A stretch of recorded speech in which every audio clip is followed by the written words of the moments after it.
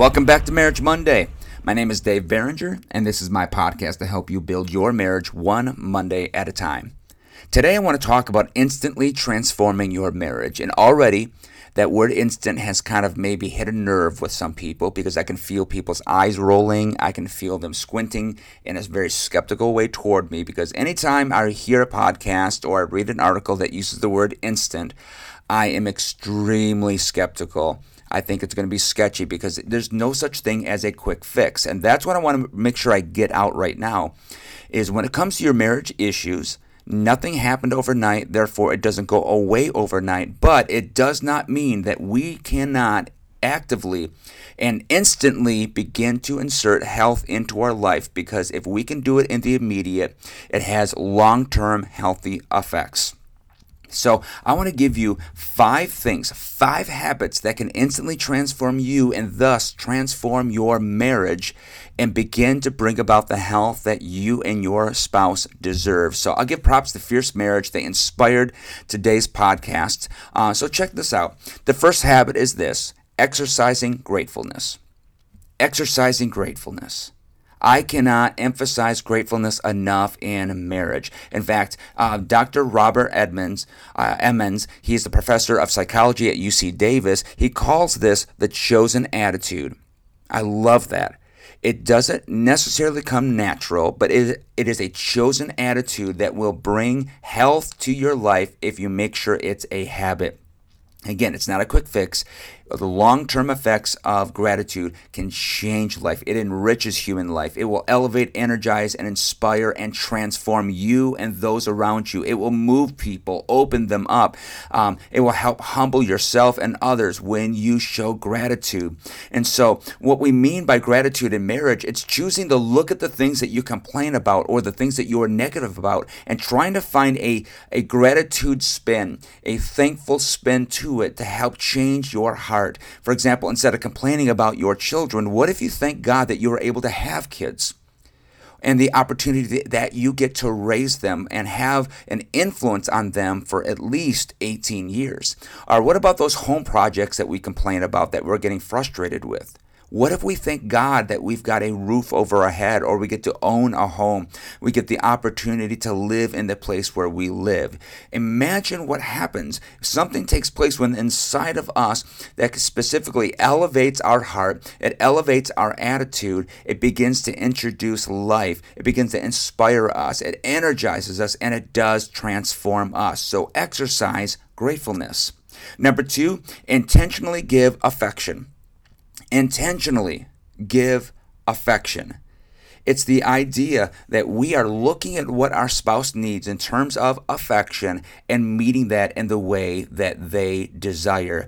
Now, this does take a little bit of research. Now, what I'm going to do is I'm going to encourage you to go to the 5 love languages and take their quiz. What I love about the 5 love languages is you can go on their website, which is the number 5, 5lovelanguages.com, and you can go /quizzes, and you can get the couples quiz, the teens quiz, the kids quiz, as well as the singles quiz. You can find out everybody's love language in your home. But the idea of discovering that is helping you to intentionally give affection in a way not that you need or you desire, but in the way that your spouse desires.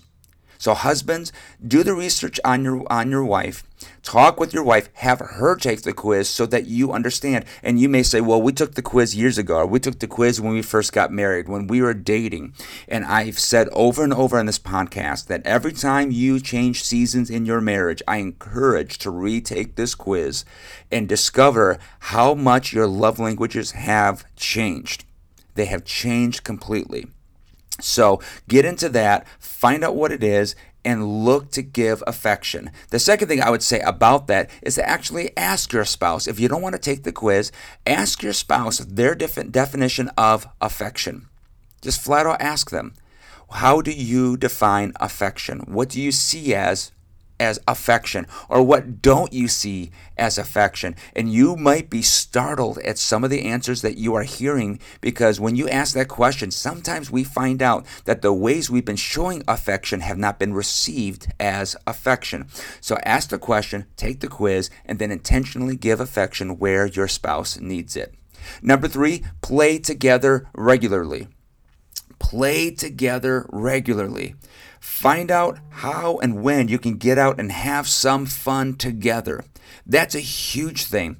And the whole part of finding ways to have fun is making sure that you've made room in your marriage to have fun. It's called building extra margin in your life. You see, if you have no margin in your schedule and no margin in your finances, you will never have the time to play together on a consistent basis. And that may sound silly. It may sound childish to quote unquote play together. But I learned this, that couples that have fun together stay together.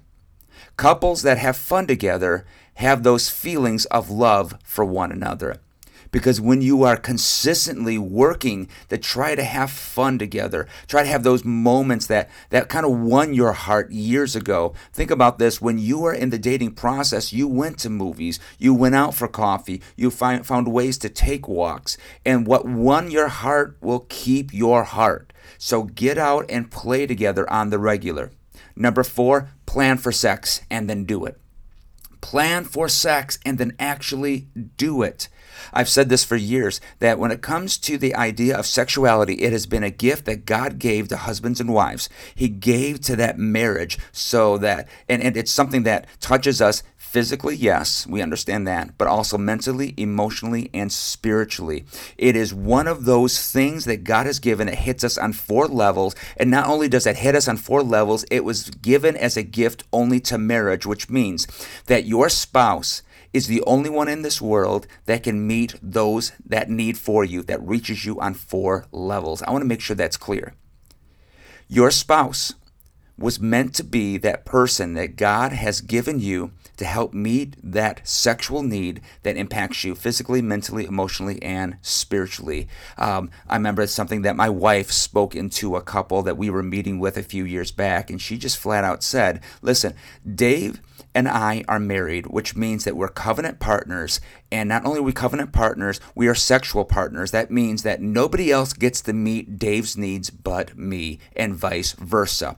And that's not to constrain your sexuality. That's to bless it. That's to guard it. It's to protect it and to enrich it. And so if we can look at the idea of planning for sex and then doing it, we are guarding ourselves, and we are getting us into the place where we can have consistent sexual experiences, and we can continue to bless and enrich one another and keep each other physically, emotionally, mentally, and spiritually healthy. Sex is more than just a physical act. It has layers to it, and it's given to marriage to bless our marriage. Number 5, and lastly, purposely keep Jesus at the center.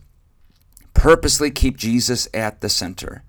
This is the most important habit. This is the most important thing. And I saved the best for last. And I've learned this. There's a great book called The 5 Sex Needs of Men and Women by Gary and Barbara Roseberg.